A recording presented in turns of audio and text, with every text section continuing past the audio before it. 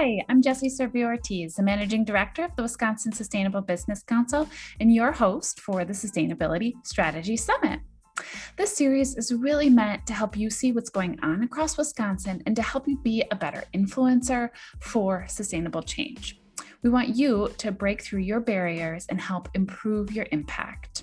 We want to invite you to join our community as a member and be a part of the movement that's driving sustainable change across Wisconsin. You can find more information at wisconsinsustainability.com. Enjoy the interview.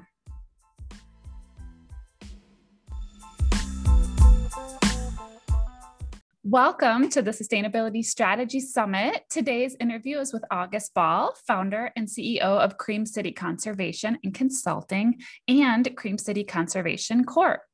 Welcome, August. I'm so excited to have you here. Thanks for having me. Yeah. Can you start by telling us a little bit about your company and the work that you do? Sure. So, Cream City Conservation is basically an accident. I started it in August of 2016 after finding out that the National Conservation Corps program that I was running for a nonprofit was going to be closing its doors in Milwaukee. And so it was never intended to be a business or a full-time thing. It was just my initial means of keeping some of the young people who were crew members involved in hands-on service to public lands. And as I was doing this, I realized that a lot of, I had already been familiar with, just the demographics of the environmental industry. And, it was really, working to change that through that National Conservation Corps program. But I realized that unless we were actually helping the existing institutions develop cultures and practices that helped retain talent, that helped make them ready for this, this new generation of environmentalists, all of the work to cultivate interest and love for nature and sense of, responsibility for caring for our natural resources, it would all kind of be in vain. So Cream City Conservation is a two-pronged social enterprise, meaning we are not a nonprofit. We are a pending B Corp at the moment, but the intention behind it is to help provide education and consulting to environmental organizations, be they non-for-profit, government entities, corporations who work in the environmental space, to be able to evaluate their existing policies, practices, mindsets that are keeping them racially homogenous. And then we use the profits from that work to provide paid training and employment opportunities for young adults right here in Milwaukee, Wisconsin, the ancestral lands of the Menominee and the Potawatomi, among other tribes. So yeah, that's kind of, we started this in 2016. My current project coordinator who assists in running the Conservation Corps program is a returning Corps member who started with me when she was, I think, 15 or 16 years old. And I'm really excited to see her grow and have her take over the conservation side of things so I can focus on the consulting side. But yeah, this season we've got about 45 young people in the field doing all sorts of things from green infrastructure to trail maintenance, invasive species removal, wetland monitoring, wildlife biology. So yeah, it's a fun time. Awesome. I love that you're an entrepreneur by accident. Oh yeah. Right? Like that wasn't your goal and that it just not sort of at happened. all. I come from a family of nurses and entrepreneurs. And so I didn't want to do either of those things. And yet here we are.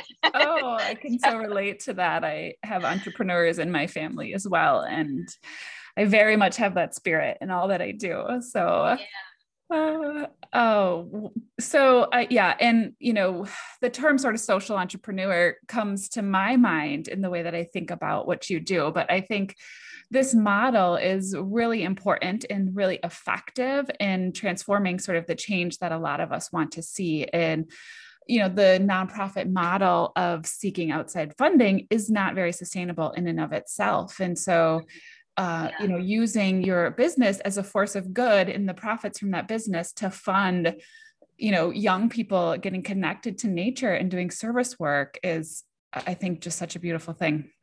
Yeah. And, philanthropy can be great. In my experience, unfortunately, though, oftentimes philanthropy can be part of the problem. So when someone else is controlling the purse strings, there can be a lot of dictation around how programs are ran, or for example, there's just certain components that I have some curiosity around, like how did that foundation acquire their wealth? And sometimes some of the foundations will approach this work and say, okay, August, here's 25 grand, go solve systemic racism in 2 months, and give us weekly reports, right? It also tends to put the focus on quantity over quality of the work. And so somehow, the work that maybe one small nonprofit is doing that's connecting deeply with 10 young people and inspiring, lifelong change, somehow that seems less impressive to a lot of funders, for example, who are looking for, 150 young adults being engaged at a much surface level. And again, not to say that that's always the case, but that definitely has been my experience of having worked in the nonprofit space for over a decade. Yeah, I could definitely see that, sort of the hidden agenda potentially sort of running some of or dictating some of the work versus really, to your point, you're building leaders of tomorrow just by, really helping cultivate connection and skills that these young people can take into their life for the rest of their lives.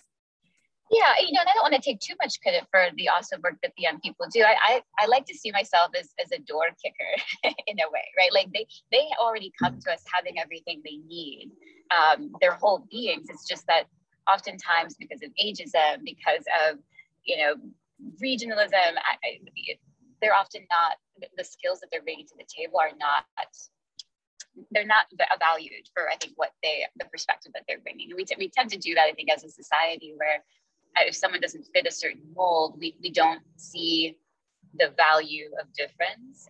And so really, we're just creating opportunities for exploration. Some of our young people, we work with folks, 15 to 25 on average. And some of them simply want to try out a career in the environmental industry. They might want to go into water. They might want to go into food sovereignty. They might want to focus on land management and restoration. And there's and some of them might say, you know what, I still want to go be a teacher, but I'm going to compost, right? Or I still want to go be a nurse, but I'm going to, when I become a parent, bring my kids out and do some invasive species removal or do wetland monitoring. And to me, that's still a win, right? I think that there's a lot of different entry points that people can have in this work. Or someone might say, I want to be an architect, or I want to work in marketing. You can still have an environmental job in those spaces. I believe that what we need is we need a critical mass of people on the mat, on the rug, so it can't get pulled from underneath us. Like we need everyday people to see themselves as environmentalists, even if they are not in what would be considered a traditionally environmentalist career. Yeah, that's such a great point. I have so many young people that reach out to me to say, how do I get a career in sustainability? And, that's kind of exactly what I say to them. It's like, what are your skill sets, your interests, your hobbies? Like, how can you make that your job and bring sustainability to it, right? Like, it doesn't have to be that you have to have the title in sustainability. If you love marketing, do marketing for, I don't know, an outdoor company or. Absolutely. If you love fashion, get into sustainable design. There's a woman in Milwaukee right now, Vanessa Andrews. She runs Madame Chino, and literally her whole business model is taking scrap fabrics, right, and turning them into beautiful garments. There's so many ways for us to engage in sustainability. And so. Yeah, I think just like I believe everyone should be feminist, I think everyone should be an environmentalist. So that leads me to a great question. Can you share, what is your definition of sustainability and what does that mean to you? Yeah, I kind of have a love-hate relationship with the term sustainability, and I'll tell you why. So if you're in a relationship, a marriage, dating, and someone asks you, how's it going? If you say we're sustaining, right? Like that doesn't seem very exciting, right? Right. Like, we want to be thriving. So, so ideally, I'd like to see us get to the point where we are focused on thriving, right? We're not there yet. But when I hear sustainability, at first blush, my interpretation of it is essentially we are making sure that we are utilizing our natural resources so that generations after can also use them, right? That we're not taking more than we need, that we are sustaining and able to sustain for generations to come. I also, to borrow some words from a book called Me and White Supremacy, I'd love for us to think of ourselves as ancestors too, right? Like in terms of like with the decisions that we make, thinking of how is this going to impact the generation after me? What can I do to make sure I'm creating an environment that allows for thriving for the next generation and the next? I think if we all were to, spend a little time focusing in on value creation and how essentially, how can we make sure that the next generation will go farther and will struggle less than the one before it in all fronts, then I think that it lightens the load, right? When we have more people carrying it. So, yeah. Yeah, absolutely. That's what sustainability means to me.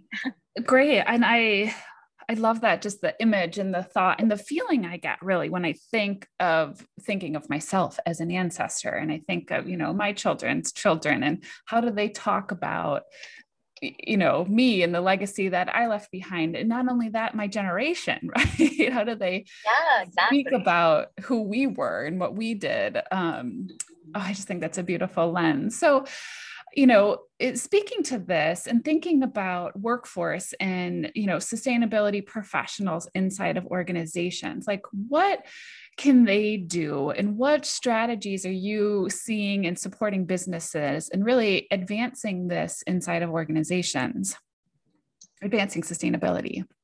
Yeah, well, I think the very first thing is to brace for impact. And what I mean by brace for impact is that coming to terms with the reality that the world of work, regardless of the industry, has been designed by and for white middle-class norms, means that we have to completely shift the way we've traditionally thought about the workforce, how we've thought about labor, right? And that can be really uncomfortable. And I don't care how much someone says, oh, I love change and progress. None of us love change, right? No. Change is uncomfortable, right? Right. Just simply getting our minds, our bodies to do something differently than what it's been doing every day of life, like that takes some shifts. And we're not going to do that perfectly every time. So even within that frame, we have to offer ourselves some grace and know that like, just because we make a mistake doesn't mean we are wrong. Right? Even though we oftentimes we get this messaging, right? That if it's not perfect, we shouldn't do it at all. Or that if we, gosh forbid, we make a mistake, then we are wholly wrong rather than we're learning and we're unlearning. So I think the more we can be prepared for the impact of change, the more likely we are to welcome it. Rather than thinking, we're going to do this and it's going to be smooth sailing. And, if we hit a road bump, we'll just, bulldoze through it or we'll deal with it when we get there. I say, expect the road bumps, right? Like prepare for them, not if they happen, but when they happen. And so having a different mindset around what do we do when the traditional ways of doing things comes to head with the reality that they're actually causing harm, that the way that we do onboarding actually doesn't really work, that for example, even the tactics that we've been implementing to promote opportunities actually are still benefiting folks who come from a certain socioeconomic background, for example. Like, for example, a lot of organizations have reimbursement practices around education and professional development. That's a very middle-class norm to assume that everyone has the capacity to upfront the cost of professional development or education and then wait X amount of months or even years, right, to get reimbursed. So who's going to benefit from that, right? Mm-hmm. Even when it comes to neurodiversity, this assumption that, oh, well, I want to hire people who I want to go grab coffee with or hang out with on the weekends, that significantly discredits the value of folks who are bringing neurodiversity to the table, who they might not be as successful in those social environments, but yet are really good at, very heavily tactile like tasks and doing repetitive things, right? So, but if we're not designing a world that's inclusive, if we're just kind of putting these proverbial ramps in, to try to fix things rather than simply building accessible workforce practices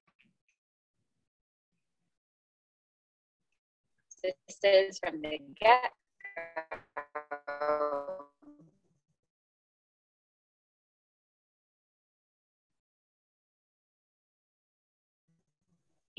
so supposed to be disrupted and dismantled, which though like, well, everything's fine for me. So if it's not actually looking at, okay, who's our work, and literally saying, maybe we are actually institutions accessible for this one particular avatar. But instead, what a lot of organizations and people do is say, well, these are clearly the only people qualified and interested, which is a very lazy way of excusing our behavior, right? And excusing our failures to be inclusive.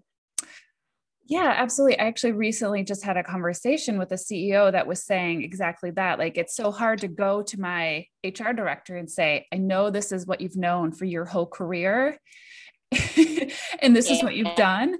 And it's like all of a sudden asking them to change the game, right? It's like, okay, you've been playing football and you're really good at football for all of this time. And now all of a sudden I'm going to ask you to play soccer. Like the way that all of this, the way that we've been thinking about this is to your point, it's not working right now. And the workforce challenges we're seeing everywhere are a clear indication of that. Yeah. And I think that historically HR departments, even though they're, human resources is in their name, their role traditionally has been to protect the company. It hasn't really been to protect people. So, you know what I mean? So we're moving, as you said, we're moving from playing, football to soccer. We're also moving from playing defense and offense to literally neither of those and working collaboratively, right? Like there is no us against them, right? Which totally takes time to shift our thought process around. And learn new ways, to your point, right? Like, we have to learn new ways of being, and that's uncomfortable. And I mean, I work in this intersection of change and can admit that change is even hard for me, right? Like understanding that climate is this big issue and that, we might have to give up some comfort or, be really willing to be open and honest about our thoughts and feelings and biases and beliefs that could be holding our companies back. Well, I think there's even certain mindsets around sustainability that are keeping us from creating connection, right? Just even the very notion that you or I can, and this might be controversial to some, but that you or I can stop climate change. There's absolutely things that we can do, but we also have to be honest with ourselves of the realities that literally 10% of the world, right? Like wealthiest people are producing almost 90% of our greenhouse gases. So if we can, and instead what we do is we shame, the single mom that's coming from her second job at the grocery store for using plastic bags, right? Like that's who we target. Rather than just saying, how much mercury is getting dumped into our waters, like really like voting accordingly, holding our corporations and our institutions accountable. But there's a whole powerhouse behind misinformation, behind making us think that, like we as individuals, like, and it's a double-edged sword, right? Because yes, we want people to recycle. We want people to reduce their waste. We want people to be mindful of the impacts that their lifestyle has in the world, right? Like we know us as Americans specifically, we take up a lot of space, like with the way we live. That is true. and so like both those things can be true at the same time. But if we're talking about how do we move the needle the most, right? How do we move it faster, deeper? We really have to look at who holds the most power, and start having conversations around that. But I don't know if we're ready to have those conversations. Yeah, I think some people are, not everyone, of course. Yeah. So, yeah. Well, I want to ask about how can sustainability professionals, right? Like we've had this triple bottom line, phrase around sustainability for a really long time, and that's people, planet, and profit. And yet sustainability inside of organizations focuses so much on the environmental side. Somebody else focuses on the profit side. Somebody else is the people side, right? Like who is that, to your point? So how do sustainability professionals and just our career in discipline, how can we help to, either advocate for this more collaborative approach inside of our organization to really take on the people as a really important part of sustainability? Jessie, I think it comes down to shifting mindset again. Like, just like with diversity, right? It can't be the chief diversity officer's job to promote belonging and equity in an organization. Everyone in the organization has to see that as part of their role, much like safety. Like we need to see, we need OSHA 30 and OSHA 10 to have the same weight as like emergency mental health, right? We need to, like sustainability shouldn't just be the chief sustainability officer's job. That needs to be everyone's job, right? Yeah. And as long as we continue to put these focus areas in these little silos, like we do finance, like we do HR, and that's the thing, we're trying to use outdated models for functioning. And we're trying to also think that, because these models work for these categories, they should also work here. If we can have a step 1 through 5 that's linear, that's going to get us to our goals financially, well, naturally, that's automatically also going to apply to human behavior. And we just know that that's not true. It's not a linear process. I wish it was a linear process, right? Like, I wish I could say, take this workshop and this workshop, and then you can check out, you're good to go. Here's your certificate. It does not work that way. And so until we get everyone on board, and maybe not even everyone, we just need a critical mass, right? Because I don't think we're ever the 80-20 rule. Yeah, absolutely. We just need that 80% of folks, or even like a 20% of folks who hold the most power to change too. That could also work, I think. Yeah. But definitely we need to stop kind of veering off folks into pockets when it comes to sustainability and when it comes to diversity and equity. This has to be baked into our entire focus, and like it needs to be on people's job descriptions. It can't just be what I oftentimes see too with various organizations is diversity, much like sustainability, falls on the shoulders of some individual who's personally passionate about it. And so they end up doing a lot of labor that's uncompensated. And most of the time, these are individuals who are already marginalized, right? So that's got to stop. That's really got to stop. Yeah. So, I know you work with a lot of different types of businesses and organizations. What do you tell leaders of organizations about, if there's maybe some skepticism about this or some, pushback? What do you tell them to sort of influence or try to get their buy-in around this is a really important workforce issue that they need to address in their organization to get to where they want to be in the future? Yeah. Well, a couple of things. One I'll say is that I can always tell when an organization is not ready to begin the work or to do the work if their priority is maintaining comfort. Right? If they say, well, we just want to make sure no one gets uncomfortable, we want to make sure no one is upset, no one feels hurt, then I say you are not ready to engage in this work. Then this work is disruptive. Because whether it's sustainability or equity, shifts need to happen. And again, much like riding an old bike, you're shifting gears. It's not gonna feel smooth, right? And all we can do is prepare for that, right? Make sure we're not going over a speed bump the moment that we're shifting gears.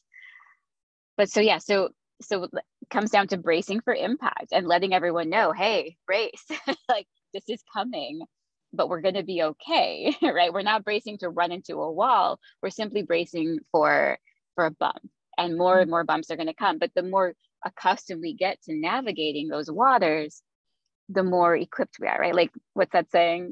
Smooth seas don't make for skilled sailors. So that's one, is just, it's a muscle that we have to build, right? Just like when I go to the grocery store, like the amount of packaging that comes, with a product is a huge determining factor of what I buy. Now, that doesn't mean I do that perfectly all the time, and I don't beat myself up for it, but it takes a moment to shift, right? And I would also say, in terms of being prepared, really eliminating this assumption that we can fit all this work into neat little bento boxes. Oftentimes we have little committees and task forces that are leading the work, but they often don't have any teeth. And so then when other priorities are bubbling up, oftentimes that work gets pushed by the wayside, rather than seeing it as imperative, right? Like, just because we have to meet a deadline doesn't mean we start requiring people to work 80 hours a week, right? Like, I mean, we know that that's not sustainable. We know that that's not logical, nor is it often legal, right? And yet, so there's certain things we do not do. This work also has to be non-negotiable. That no matter what, it's like we maintain an equity lens in everything that we do. We don't just say, oh, well, it's not convenient to be collaborative. It's not convenient to share power. It's going to take longer. We want to get this deadline done. It doesn't matter how fast you're running if you're running in the wrong direction. So, so that would be, the priority thing. And then to the leaders, I grew up in the Philippines. My family moved there when I was 4. And there's a saying in the Philippines that goes, the fish rots from the head down. So, and trust me, that has been a sobering thought that I have to keep in mind with my own organization, right? Like, when things aren't going well, it's like, that's on me.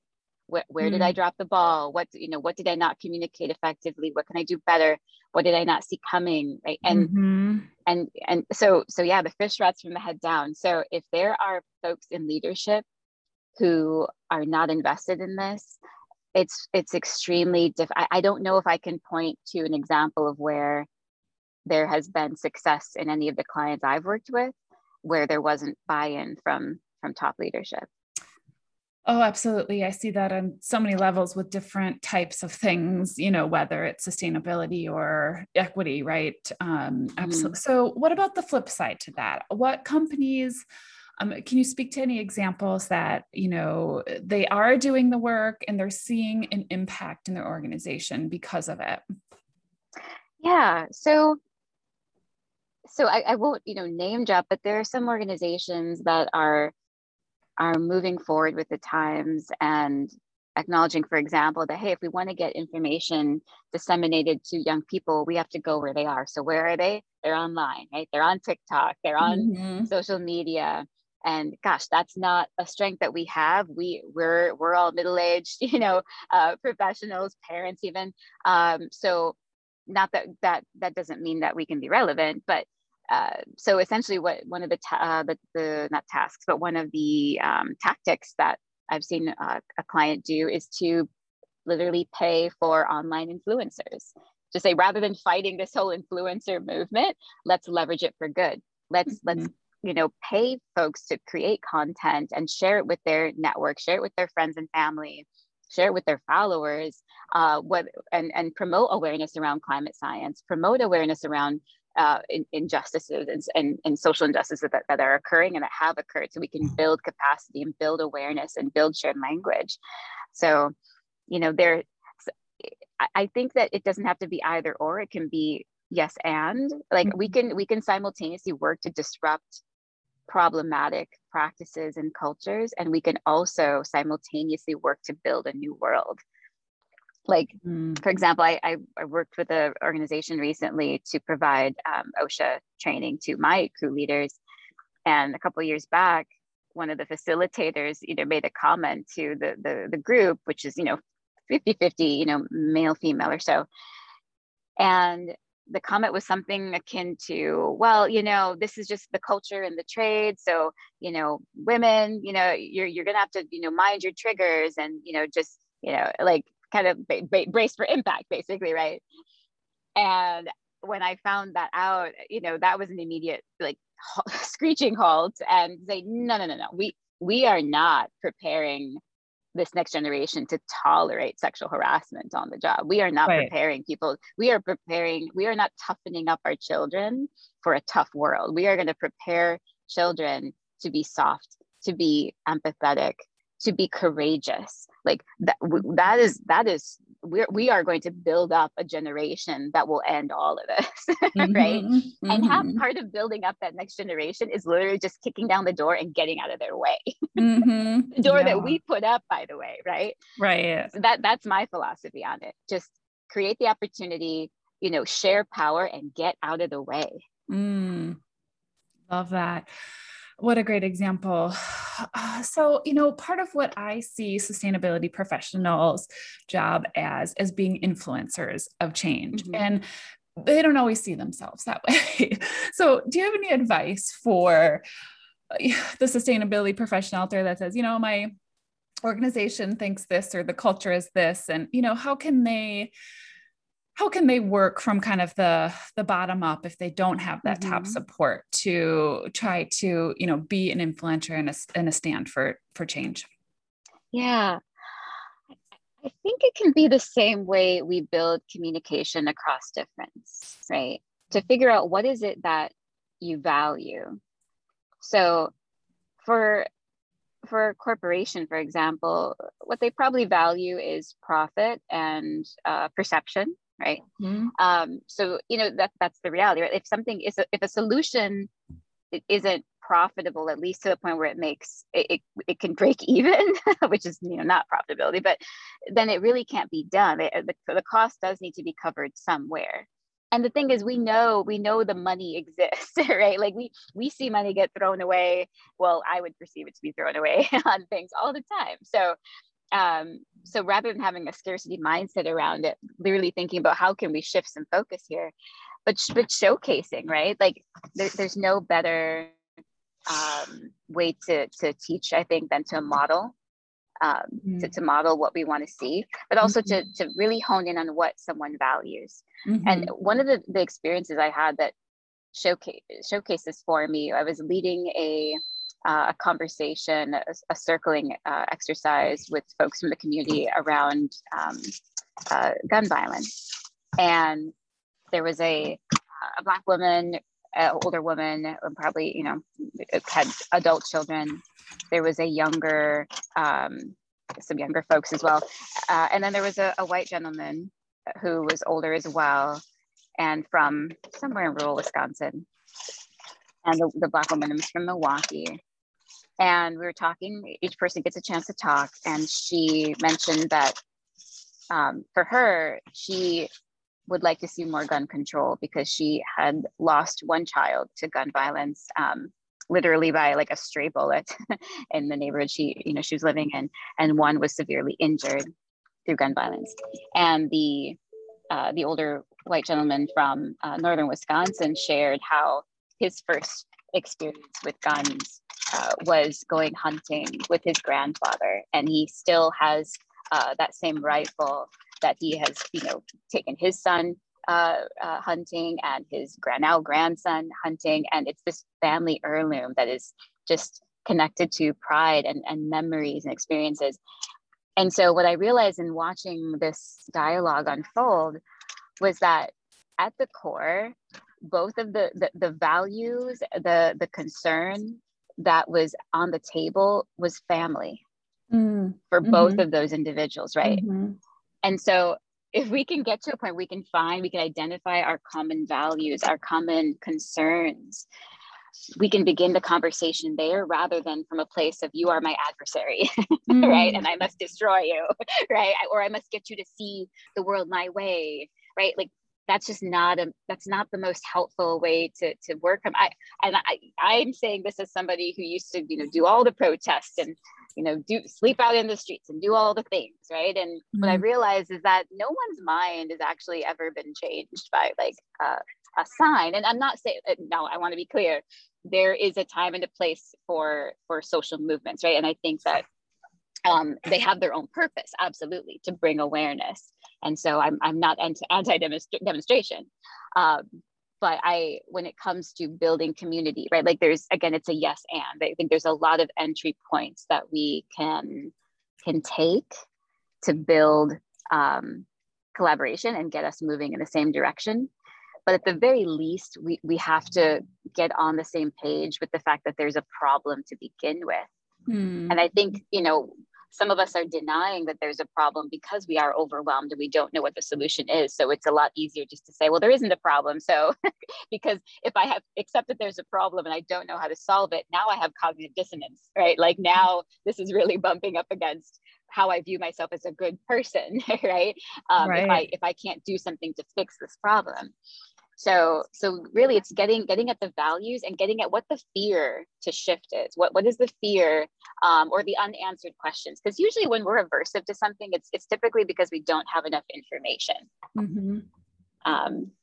So that's my assumption. I could be wrong. But No, I know. Actually, I think you hit on a really important point here that I just want to emphasize for listeners, which is sometimes it's explicit what the value is in the other person, and other times it's implied. And part of the skill of being an influencer is being able to anticipate it, right? Like anticipate the questions you're going to get ahead of time, anticipate the potential pushback, anticipate, what might be the underlying value for that person that you can find common ground, connect with, and, get an opening or find an opening, if they care about family or they care about, I love that you brought safety into this. Like sustainability should be equity should be everybody's job, just like safety is on a manufacturing floor, right? Like,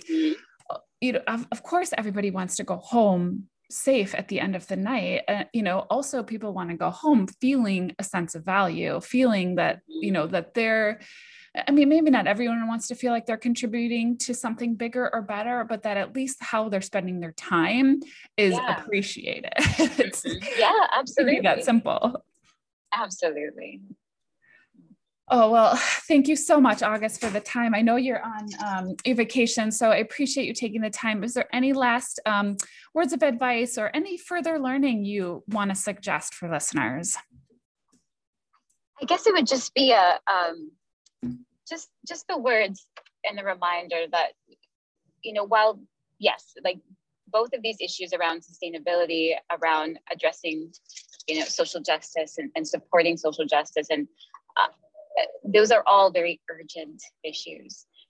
And yet we don't always do our best work from a place of urgency, right? We don't do our best work from a place of overwhelm, overwork. So I'd like to remind us that we don't have to boil the ocean, but we do have to plant seeds, right? And so the just like with anything, the little stuff is the big stuff. The little stuff in everyday relationships is the big stuff, right? If you're bickering every day with your partner and yet you go on a magnificent trip once a year versus you never go on a trip, but you have these micro moments of affection and love and pouring into each other's cup, you're going to have a much better relationship, right? Same thing when it comes to sustainability. Like the little stuff is the big stuff. Same thing when it comes to combating microaggressions and implicit and explicit racism and discrimination, ableism. Having those micro moments of belonging, of micro affirmations to other people, that absolutely can support the movement. And so I would caution folks to, not caution, but I invite people to consider where they can find their micro entry points. Think about how they can keep themselves in this race, right? Which means engaging in some self-care. So you're prepared to stay in it for the long haul, because it's a marathon, not a sprint. So we don't have to boil the ocean, but we do have to plant seeds. Yeah.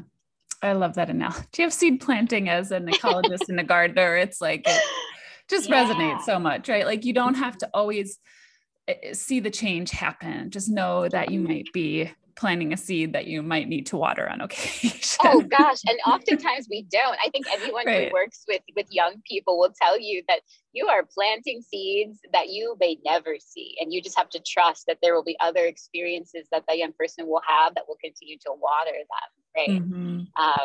And that they will, get stronger and stronger with every experience.